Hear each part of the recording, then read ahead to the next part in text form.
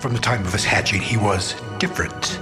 A potentially brilliant scholar who dreaded the structured environment of school. He educated himself in the streets, taking whatever work was available, formulating his philosophy of self from what he had learned of the world about him. And then the cosmic axis shifted, and that world changed. Suddenly, he was stranded in a universe he could not fathom. Without warning, he became a strange fowl in an even stranger land. Welcome to the one, and for some reason only, podcast about Marvel Comics' greatest talking duck, Howard the Duck, trapped in a world he never made, hosted by myself, Noel, who's loved Howard since he was a kid. And me, Russell, who's not new to comics, but is new to Howard. We go through a couple issues from Howard's Marvel comic book history with some creator backgrounds, storied histories, and the weird world of 1970s comic books to today's.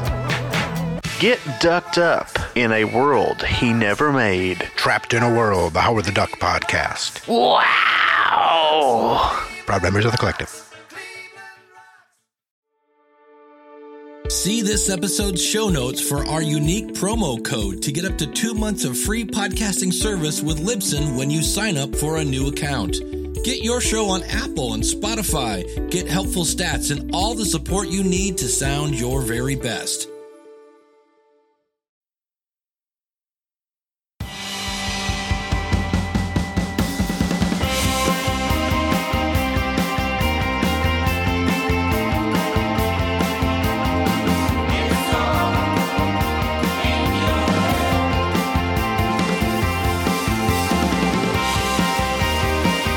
Yes, welcome back, Looney listeners. You are listening to Into the Night, the Moon Knight podcast. This is episode 303, and you are with your High Priest, Khonshu Ray. Greetings all. And for this episode, I will be traversing the comics solo. I haven't done it in a while. So, in a weird way, although it feels like late night radio, it's not live streamed. It feels kind of fun. Maybe I'm just a hermit by nature. But anyway, welcome everyone. As mentioned, episode 303. At the time of this recording, it is a waning crescent. So if you look up into the night sky, you will see a waning crescent in the night sky. And that means we will be looking at our Lunapic Classic Run review. It's been a while since we've done this, so that probably adds to the excitement of doing this episode. And for this episode, we'll be doing Moon Knight, Volume 1, Issue 21. As mentioned, I am without Rebecca, and I am going solo, but I'm never alone because I always want to thank all the Patroonies and all the Looney listeners as well. So a huge thank you to all the Patroonies, as well as our principal sponsors, Odin Sword, Drew Terms, Daniel Doing, and Frank the Think Tank. Would like to also thank, of course, our other sponsors, CLZ Comics at Collectors and Dreamland Comics from Schoenberg, Illinois. So with just your faithful High Priest Ray here to guide you through this episode, I want to kick off with some white noise. Only a few bits of news. I've done a little bit of trawling through the internet, not for reasons that you may think. Get your mind out of the gutter. It's for Moon Knight news. And the first bit of news I came across was unfortunately a little bit disappointing. Apparently there is confirmation from the director of Werewolf by Night, that's a one-shot special on Disney Plus, going to be released early October. Director Michael Giacchino, he confirmed that there'll be no plans for any sort of crossover with Moon Knight and Werewolf by Night, which is a little bit disappointing because we do know their history together. We do know that's where it all began, basically, at Werewolf by Night, issue 32. Would be really cool to see that kind of reference on screen. But from what I've read in an article, Michael Giacchino has confirmed that, and this might be a backhanded little scoop for a Moon Knight Season 2, but he says that there are no plans going ahead for Werewolf by Night to appear in any future seasons or Season 2 of Moon Knight. So I may have worded that wrong, that the article may have worded it wrong. That may mean that there is a season 2 coming. I mean, let's all hope so. But unfortunately, there won't be an appearance by Jack Russell. Incidentally, and the boys over at Werewolf by Night, a big hello to Jacob and Malcolm. Not Jacob and Malcolm.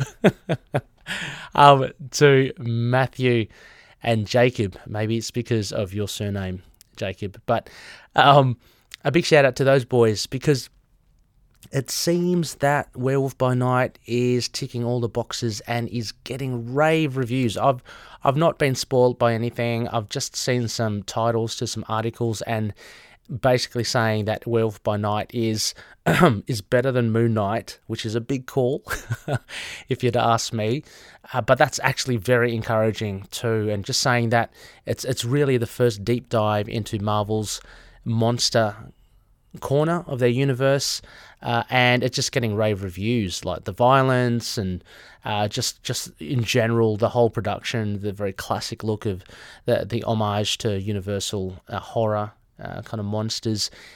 Personally, I can't wait to see Jack Russell and Elsa Bloodstone, and the fact that Ulysses Bloodstone is there.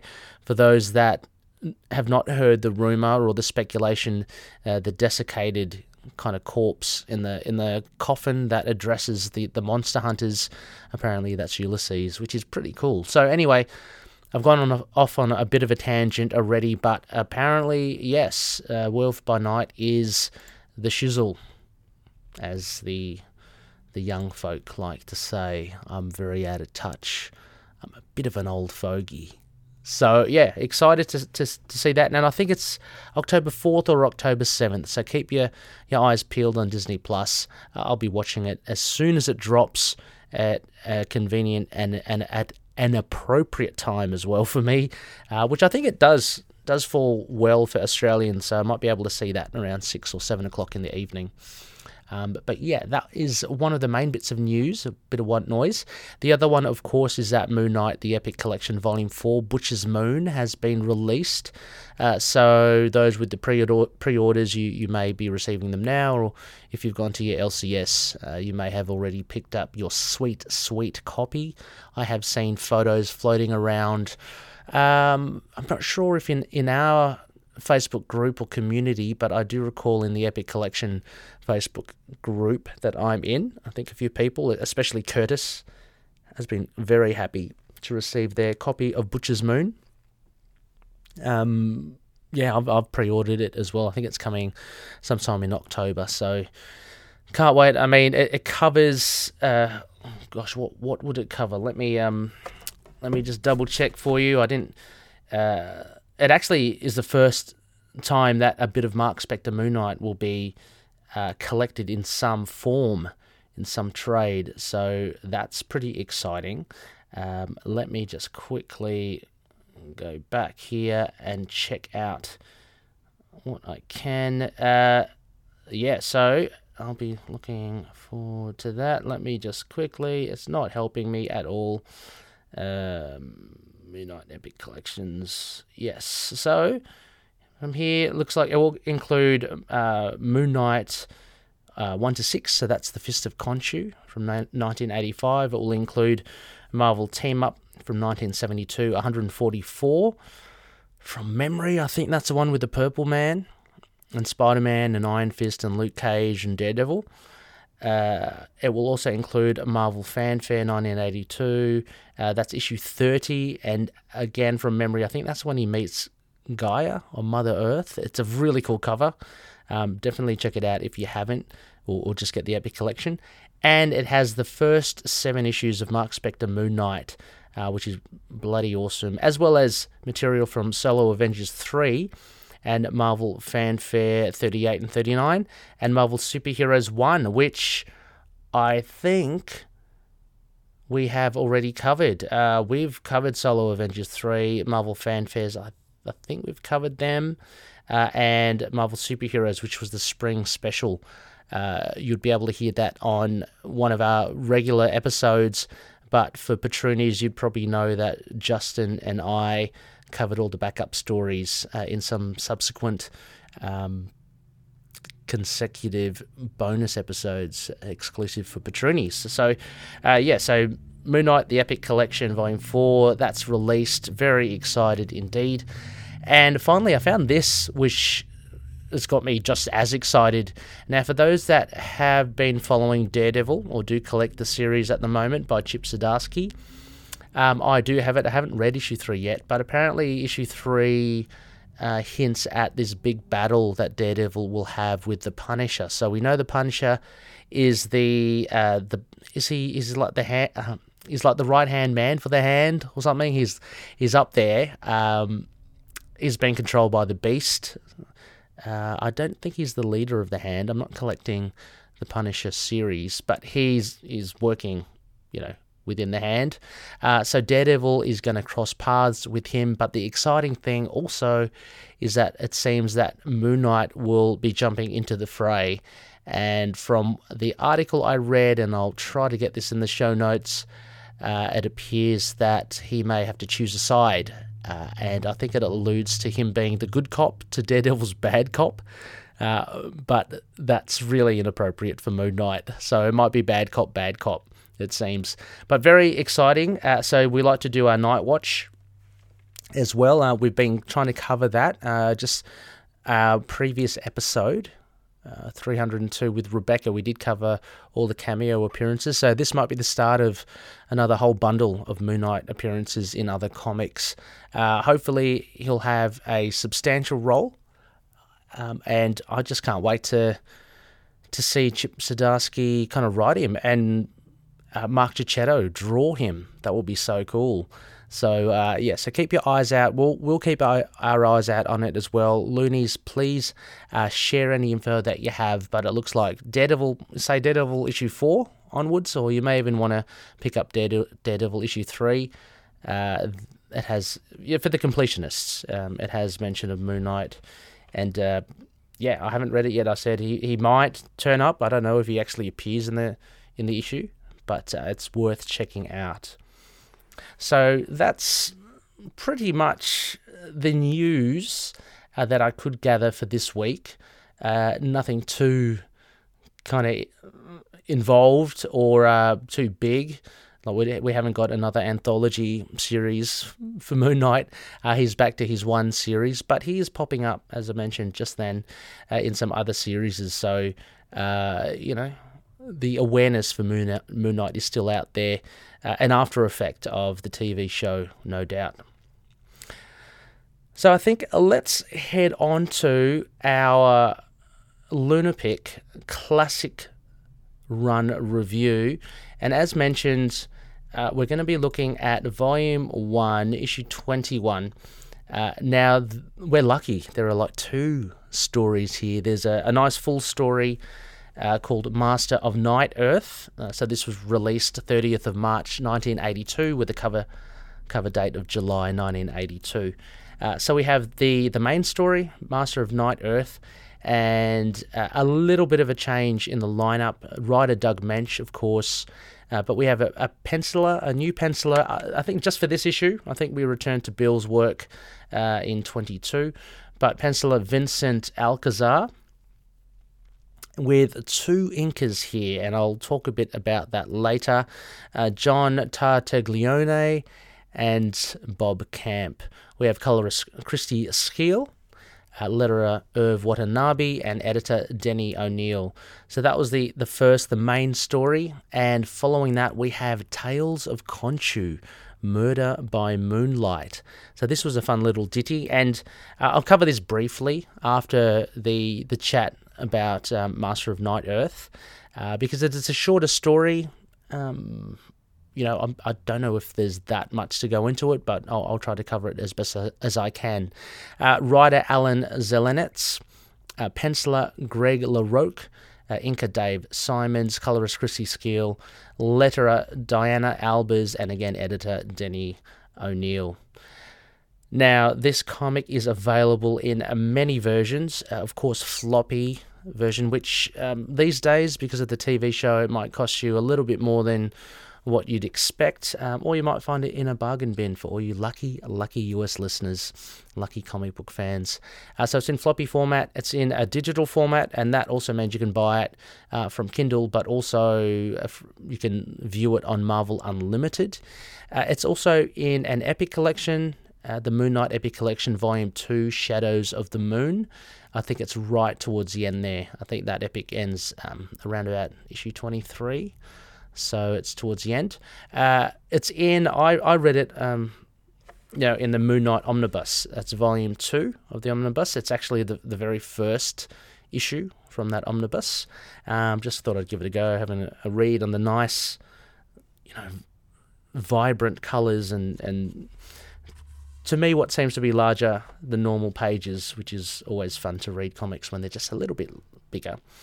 And finally, it's also available in that black and white kind of newspaper stock from the Essential Collection, which is out of print, but if you've got it on your shelf and you want to read it in that format, it's in volume 2.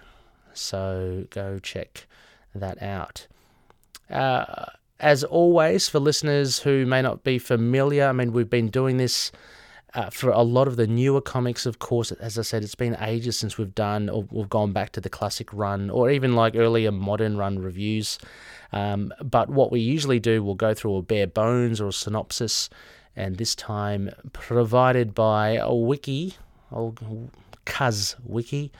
And then what I will do is I'll go through some key aspects of the story, things that really made up the story, and followed by some notes. And I actually do have notes this episode to talk about, and that ranges from the writing, the plot, the art, the layout, themes, characterizations, and references to past or future runs, I'm going to say. And I'll cap all this off with a rating out of 10 from the Konishu's rating system. So let's get underway. Here is issue 21, The Master of Night-Earth. Moon Knight accepts a job to fight against a terrorist coup in Haiti. He meets and hooks up with Brother Voodoo there, who has reason to believe the terrorists are tied to an outbreak of Zuvembis he's been fighting. Moon Knight eventually finds out the governor who hired him was also the terrorists' leader and just wanted to throw off suspicion while he arranged a coup from within the government. He also reveals himself as Grand Boys, commander of the Zuvembis. Moon Knight and Brother Voodoo work together to break the corpse's link with the evil Loa animating them, which in turn loses Grand Boys the loyalty of his living soldiers, whose dead ancestors he had been holding in his thrall. With the villain defeated, Moon Knight agrees to return his payment, which was illegally taken from the Haitian treasury.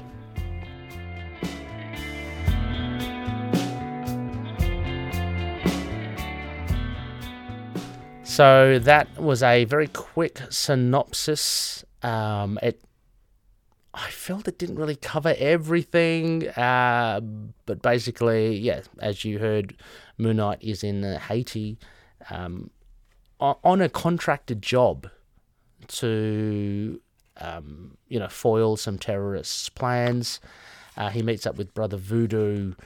There's some cool zombie action along the way, and he, as the synopsis says, it turns out that Giscard, his contractor, was actually the villain in a twist, and he's kind of undone with the team up of Moon Knight and Brother Voodoo. Yeah, so overall impressions, what I thought this was a very cool, I guess, issue. I always like how Moon Knight goes overseas and is not just bound to the US. It really does make him a global kind of superhero. And although, I love the likes of Jed MacKay's run at the moment, all set in New York, by having him overseas and here, it just reminded me of course, the some of the issues earlier on in Volume 1, but also in Mark Spector as well, in Fist of Khonshu, that sort of thing. It just gives him a different flavour.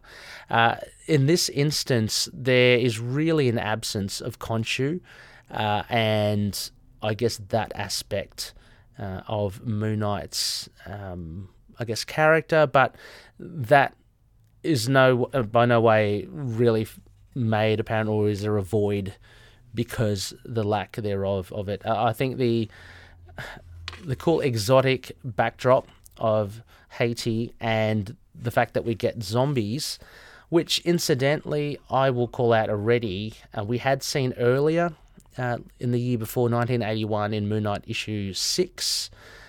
He fights zombies there. They were referred to as Zavembis also, which again I found an interesting point. I'll get to that later. But yeah, it was really good. There were some inconsistencies that did kind of influence how I saw the issue as a whole, and there were bits of the writing there from Mensch, which I thought was uncharacteristic, and it may be just like a flourish from Mensch, and also the artwork. I think this gentleman's name, I think Vincent Alcazar, did a really good job. The inkers, though, were very apparent, and maybe I'll just jump to... I'll jump to that note straight away. I mean, art-wise, I thought it was quite, not jarring, but very noticeable, the differences in inking styles between Tartaglione and Bob Camp. There is very much a more standard vibe, and I'm gonna go out on a limb and assume that it's John Tartaglione. I could be absolutely wrong, and then that's kind of juxtaposed, and there doesn't seem to be any intention to use a different artwork for various aspects. Like we've seen it, the big example is in the Lemire run where he uses Greg Smallwood, Wilfred Torres, James Stokoe, Francesco Francavilla. Their different artworks within the issues and within the arc were used in great effect because they're meant to be different kind of environments. Over here in this issue 21, it seems just random that perhaps, I'm assuming, Alcazar penciled everything, and I guess they just gave a bunch of pages to Bob Camp and a bunch of pages to John Tartaglione. So it kind of chops and changes a bit with the inking. I don't have too much of an issue with the actual inking as well. I mean, I'm assuming it's Bob Camp's, and to me it actually looks like more of an underground independent kind of comic book art, with his really heavy ink lines and his kind of rough textures and shading, and very kind of stylized look. I didn't mind that at all, but it's just the fact that it is quite different from Tartaglione's inking, which looks more, it's more suited to, it's more akin to the standard comic book inker.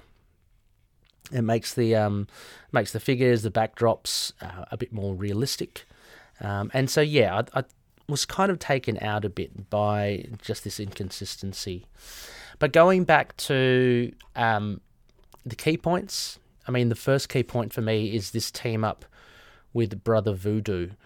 And again, I think it's quite interesting. Brother Voodoo, look, he's a fringe character as well, and admittedly he's fringe similar to Moon Knight, although now Moon Knight's had a TV show and all that. It's his profile has risen. But I guess with Voodoo and zombies, the go-to would be Brother Voodoo as a team up kind of ally. But for the most part, I think he was done really well.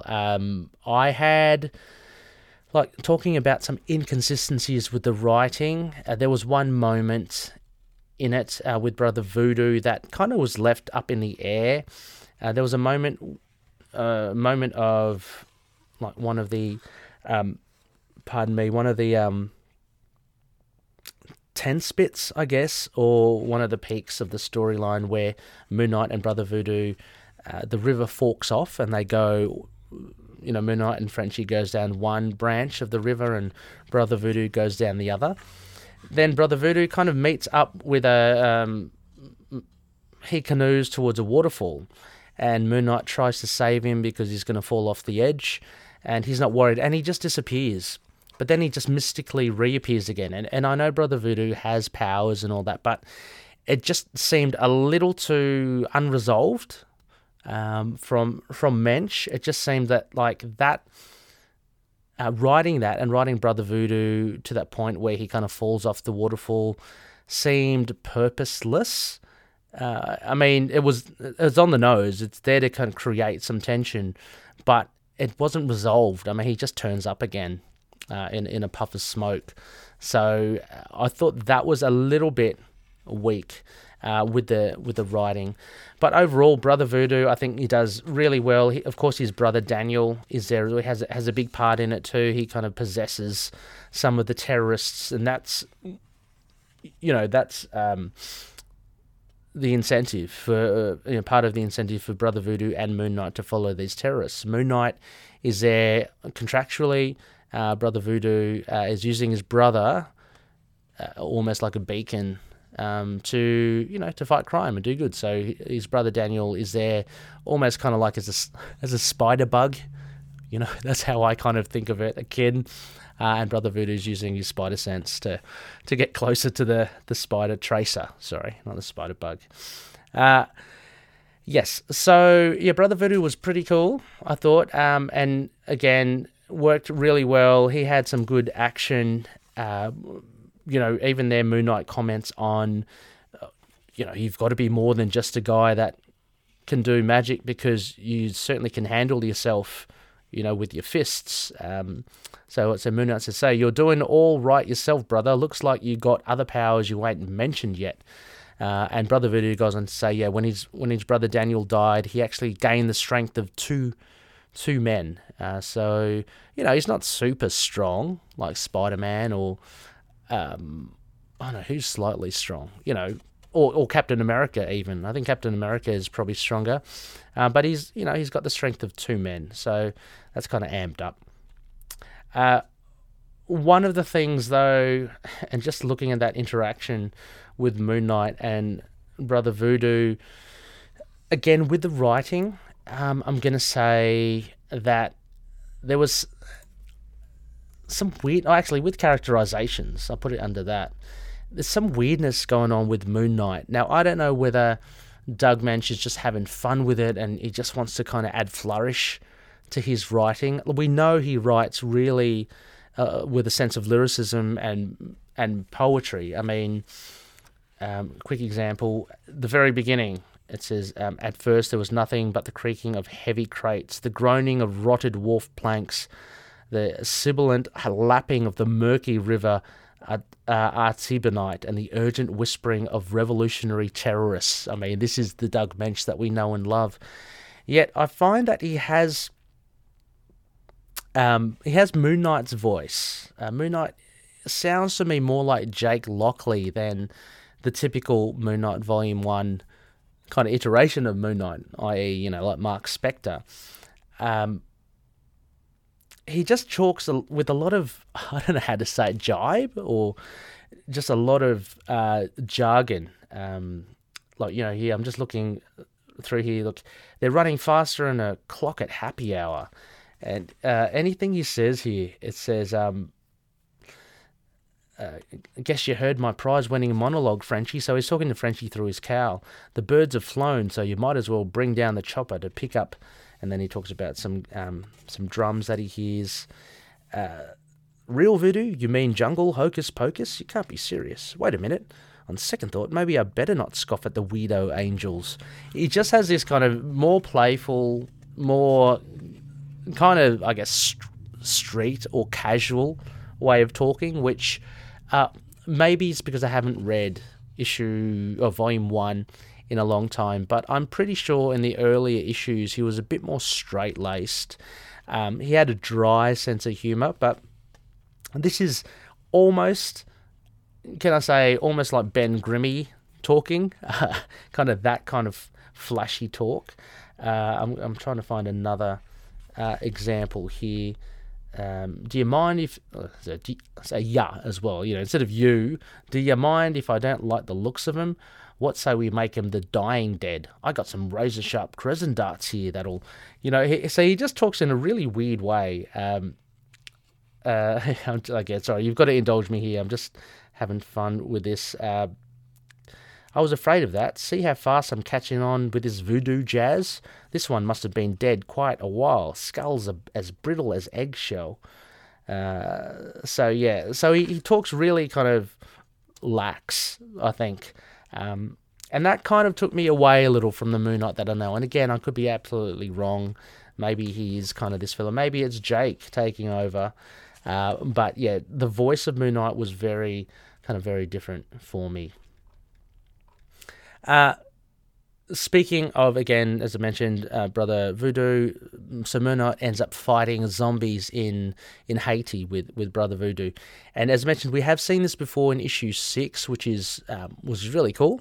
And it's a recurring theme as well. So I've actually pegged 7 years later in Mark Spector Moon Knight, there's issue 6 and 7, where again he fights zombies. So we've got that kind of supernatural element that harks all the way back to Werewolf by Night, and we've got this side of Moon Knight, and that's what I mentioned before about we take a back seat with the Egyptian deity side of things, and now we see this side, this facet, which is more the supernatural, and that's what I really like, I guess, mostly about this issue, is that we delve into that, to that kind of genre.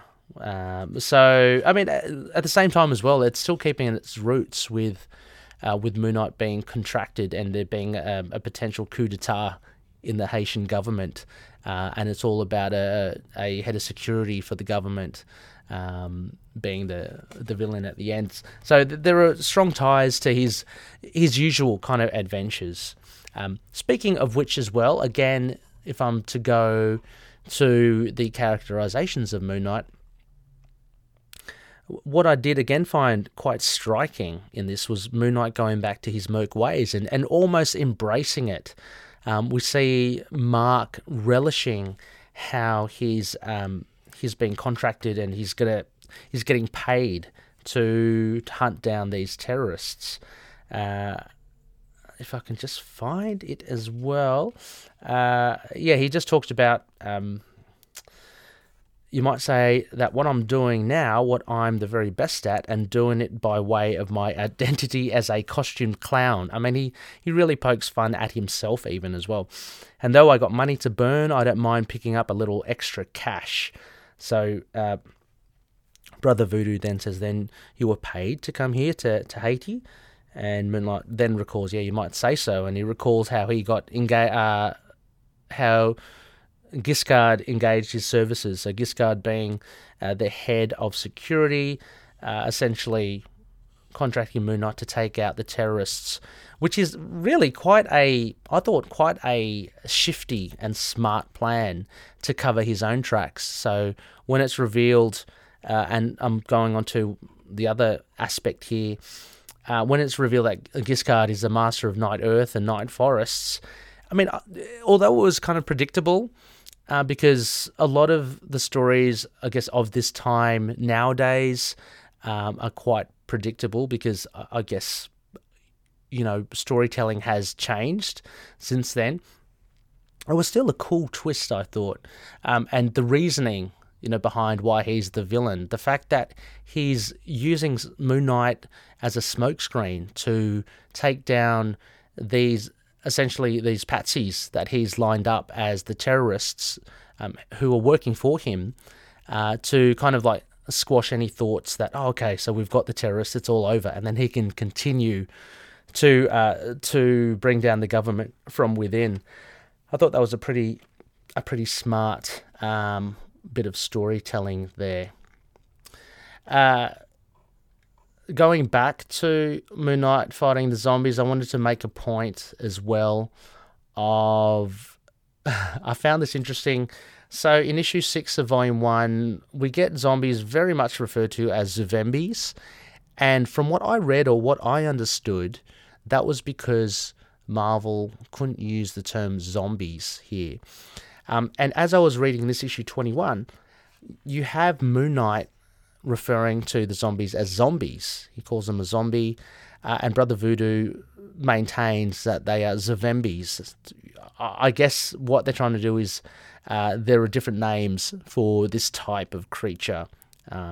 If you're from America or US, you'd probably term them zombies, but Brother Voodoo very much, or Haitians, I guess, refer to them as Zavembies. I think my speculation would be that apparently that kind of copyright or, trademark was taken down, because at first Moon Knight says it once, but then he just repeats it over and over again. I think in one panel he says zombie about 3 times. This is another fine mess. Zombie men with zombie snakes coming out of their eyes, riding zombie alligators. They can't miss. And I don't know whether it's poking fun that, they can now use the word zombie, that Mensch decides, okay, well, I'm going to really just overplay it. But I thought that was pretty fun, interesting point, since from what I understood, they weren't allowed to use it before. Bouncing back to the other aspect now of this card is the Master of Night, Night Earth. I did think there was a potential missed opportunity in the themes. I mean, as far as the themes of the story go, it's pretty cut and paste, right? Clear cut, or cut and paste, whatever. It's pretty clear cut in the fact that Moon Knight goes over, but there's this, this struggle for power in the government, and there's a fun little romp with the supernatural zombies, and you get the cameo from a guest, which is pretty cool. I thought a theme which could have been explored, and maybe just there wasn't time to, was that Moon Knight being the avatar of Khonshu, avatar of vengeance, going up against the Master of Night Earth. I was expecting some sort of showdown, even for the fact that towards the end there was mention that it's a full moon, and they need let me get it exactly here. He says, so he's got this kind of enchanted stone. He's got the skull Wungul suspended above, and apparently that kind of has some sort of mystical abilities. And he says the full moon will have traversed the sky to the sacred position of Guede Nimbo, and when its beams come through the skylight right behind you and fall upon the Wungul skull, then will my control over death be complete. So I thought full moon, like Mooney will have his strength up to full power as well. Surely there'll be some sort of reference to that, but I didn't see it. And there is a bit where he kind of snaps his bonds. Whether that's it, but it's very subtly done. There's not much to it. Also as well, he uses his truncheon to smash the Wungul skull, or tries to, shall I say. But yeah, it doesn't effectively show any kind of effect of the moon on Moon Knight, which I thought was a bit of a missed opportunity. Now, also, just having a look, going back again to the art, I'm just checking my notes here. A point of difference I found with the inking was there was also a toing and froing of Moon Knight's face, which was apparent. Very much so in again, I'm going to call it the Tartaglione inking. You get the black kind of face in the shadows over his in his hood. Whereas with the Bob Camp one, you get more of the classic Moon Knight, where you really do see like the bigger eyes. You see the white mask that he wears, under his hood. So yeah, that sense as well, I think, played into the inconsistencies of this. Other points for writing, I've got here Frenchie and the Chopper. I thought that was really cool. We don't get it that much. Frenchie had, again, a bit of a backseat to this story, but he's referenced a lot. Like, Moon Knight talks to him a lot. he only has a few lines. I think there was actually one line. I'm not even going to pretend to try and find it, where you get that, over-the-top French accent from Frenchie talking back. But another thing which I thought was really good... Oh, yeah, oui, Mark, I see the skylight. That's towards the end. Another thing in that lead-up as well, apart from the... I'm going to say the atrocious Mooncopter, which was used as a reference in the Houston Finch run, which looked way better. But anyway, we have the Mooncopter, slightly phallic. I'm looking at the panel, and, if you know, you know. And the French uses machine guns. And I love this. Look, I'm not an advocate for violence or guns, but the Mooncopter being more than just dropping down the rope ladder and just being a mode of transport, but being an offensive vehicle, I'm always all for, That was it in the Ellis run from memory, I think, as well as the Benson run as well, I think. Benson and Texera. It's great to see the guns come out, also in the Mark Sector Moon Knight run.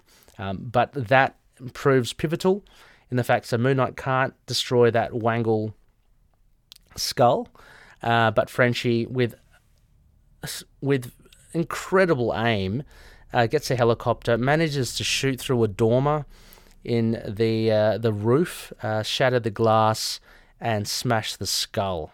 He's got incredible aim. Call him Bullseye, call him Hawkeye, call him what you will. He's a saving grace. So, so then that pretty much kind of wraps it up. Giscard is taken away. As mentioned, there's something which does tie in from memory to, again, issue 6, where the ancestors of... the dead ancestors are used to blackmail people. So Giscard has used the dead ancestors to blackmail these people to be his soldiers. But once they kind of are finally put back to rest, there's no reason for his henchmen to be with Giscard, and so they depart as well, and he's taken away by the coppers. So yeah, that wraps up, I think, this issue, and giving it a moon rating, I'd give it, from Konishu's system, a solid round boy. I'm going to give it a 7.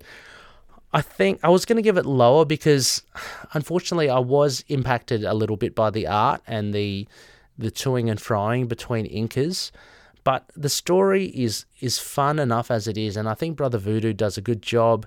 We get some zombie fights. I mean, the action is kind of incidental. It's cool to see zombies with snakes coming out of their eye sockets, their skull eye sockets, and zombie alligators.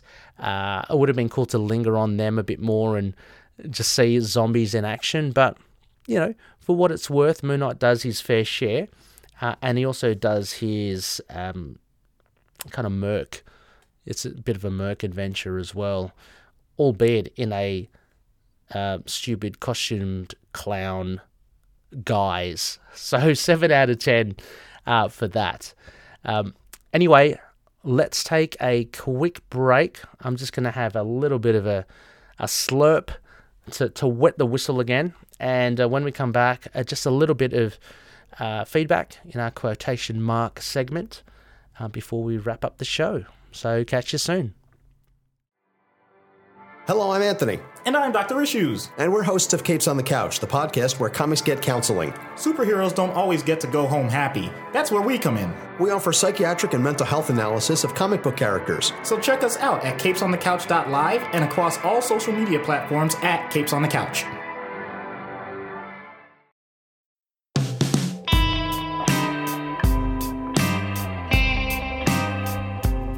Yes, welcome back, loony listeners. You are listening to Into the Night, the Moon Knight podcast. This is episode 303, and you are with your High Priest Khonshu Ray.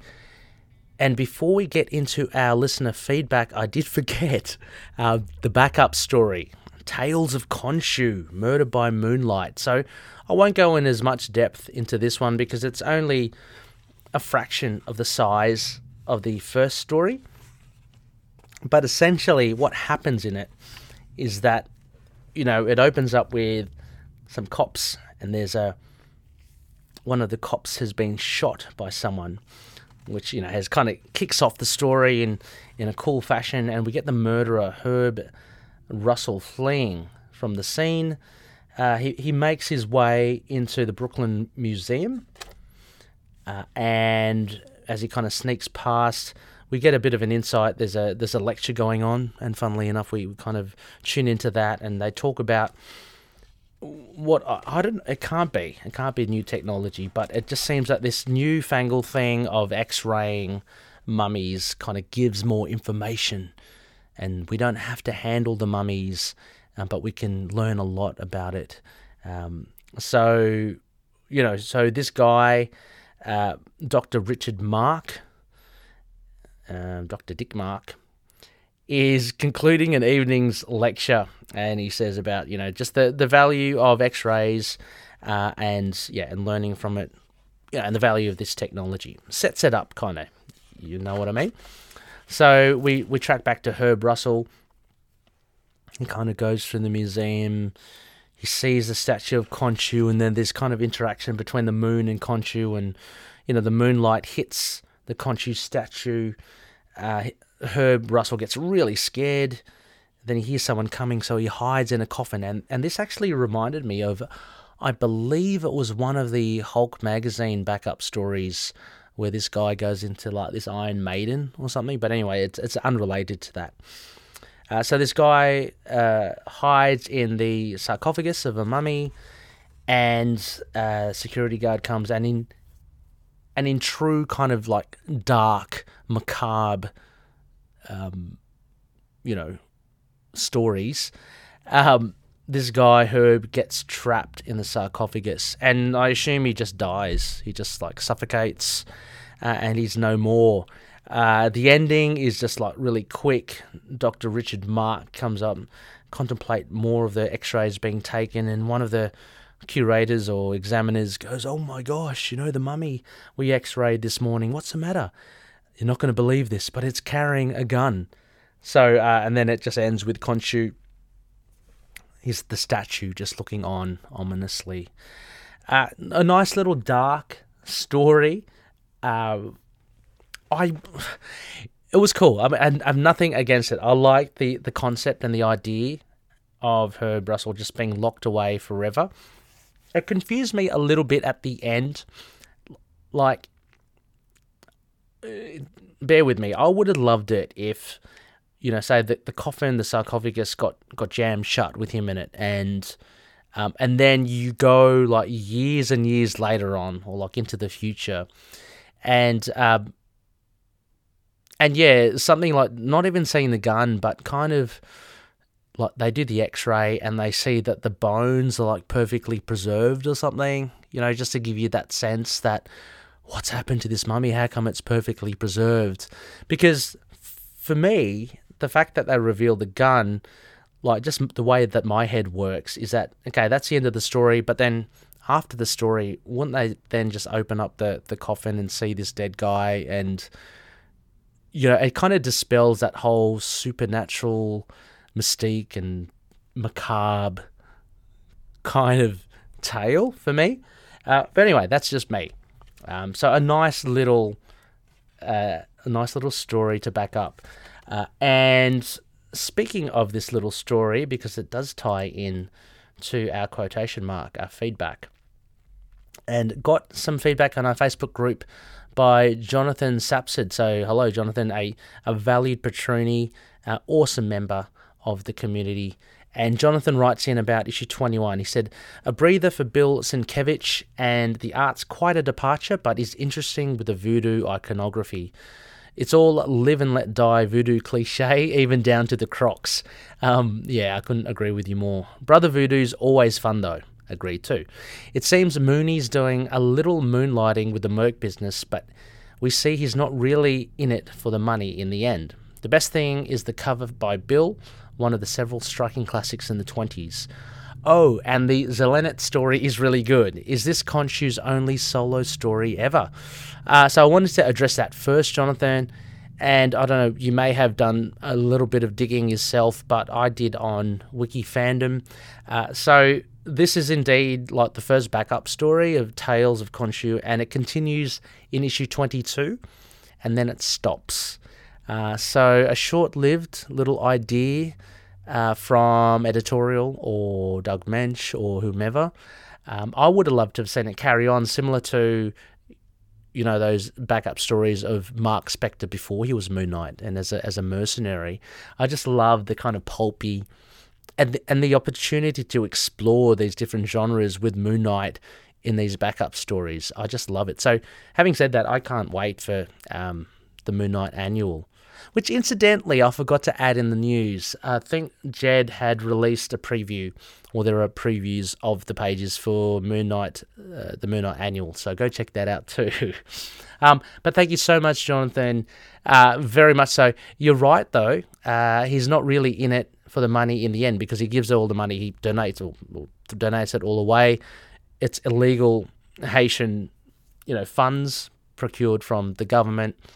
So yeah, he does absolutely the right thing. But for me, he did seem to relish the idea of making a bit of money on the side at the beginning. So I don't know. I don't know what you make of that. But no, thank you very much, Jonathan.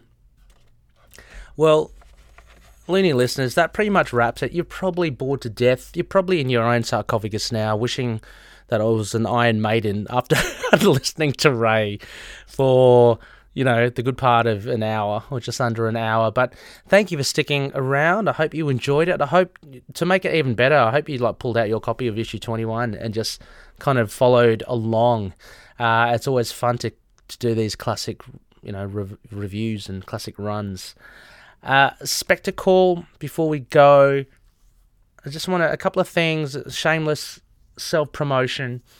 So most recently, the latest To Know Her Is to Fear Her Spider-Woman podcast episode has been released, episode 30. So Saren and I get to chat about Bendis, issue 2 of his Spider-Woman origin run, which is a fantastic run. So you've heard me, poke fun at Brian, but he truly is a master of his game when he's on his game. And he certainly is so with Spider-Woman Origin. So we do issue 2 there. We have a good look. That's the second episode for the month for To Know Her Is to Fear Her. We're trying to go fortnightly, which is fun for us. It's all about just finding the right time.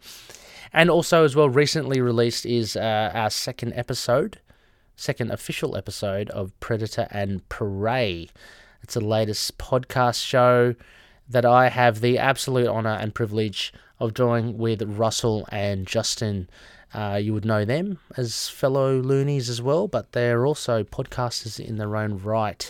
Hosts to Gamma Charge, the strongest podcast there is. I can't do it as well as Justin. And Tomes of Evil here and there is a Hobgoblin Historia, I should say, as well. But yeah, on Predator and Prey, we have a fun time talking about Predator, the original movie, 1987 with Arnold Schwarzenegger, as well as Ed Brisson's issue 2 of Predator with Kev Walker, very cool, and chapters 4 to 6 of the latest anthology novel, Eyes of the Demon, all Predator stories. So continuing that, we did the first 3 chapters back in our first episode. Next phase is episode 304, and it so happens that after a waning crescent, you generally get a waxing crescent. So if you look up into the night sky next week, it will be a waxing crescent, which means it's another Lunar Pick, but it's a modern run review. And this time, I had to do a bit of checking as well, because it's been a while. It will be Moon Knight Volume 6, Issue 12, which is the finale of Bendis' run. Coincidentally, I was just talking about Bendis. So we'll wrap up that series finally. As for co-host TBA, I'll be hopefully just asking around, and again, it's all to do with timing and schedules. Hopefully we can make it happen. Otherwise, it's going to be another solo outing from yours truly. A big thank you to our patroonies once again.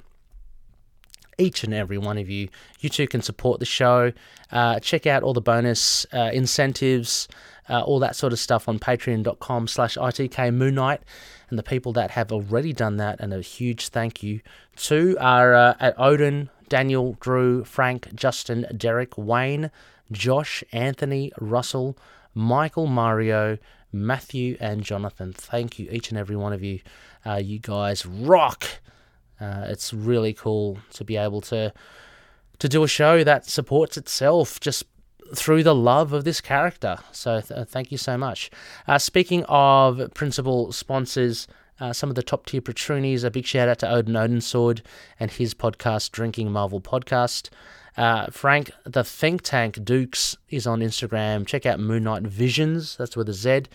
Daniel Doing, who you've probably heard many times, a long time patroony, and his Fringe Night. He actually did, he attended a con recently, posted it up in the group, with his original indie-based comic book character, Fringe Night, Pennsylvania's very own mysterious superhero.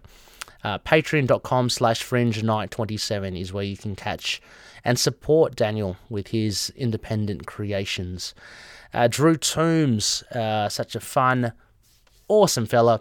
I know he's been loving the likes of She-Hulk and looking forward to Werewolf by Night on Disney+. You can catch Drew's awesome music, and he's got 2 sites for that, namely on SoundCloud, soundcloud.com/Toombs with a Z, and his other moniker, Lurk Music. So Lurk Music with a CK at the end, .bandcamp.com. Well, again, all these will be in the show notes, so you can just click the links.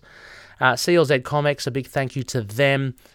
They're at collectors.com. Go check it out. I'm absolutely loving this database. Seriously, I'm not just saying that. I refer to it almost on a daily basis. I like to keep my collection up to scratch, up to speed, recorded. You know, I know which ones are bagged and boarded. I know comics that I've like paid for and are waiting to arrive. I know which ones I've ordered, so I can keep a tab of that, and then I just flick them off into collection once they arrive. It gives a good track of, because I don't know about you, sometimes you tend to buy, you go a bit crazy, you buy a lot of stuff, and you kind of forget what you buy. So this is a good way of keeping track of that.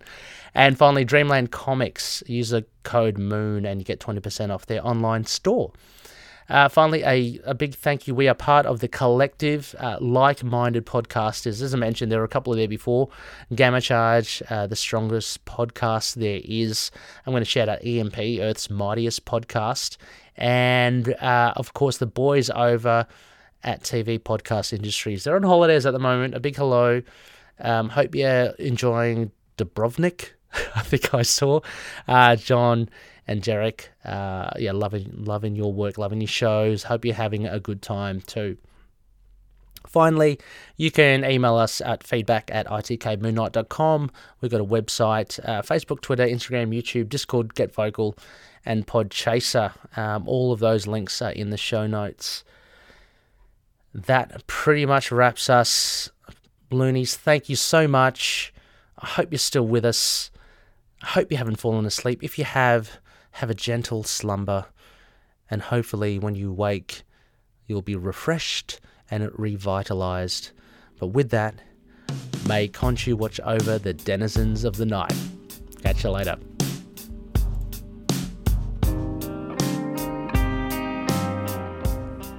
Moon Knight and affiliated characters, stories and events are properties of Marvel Characters Incorporated.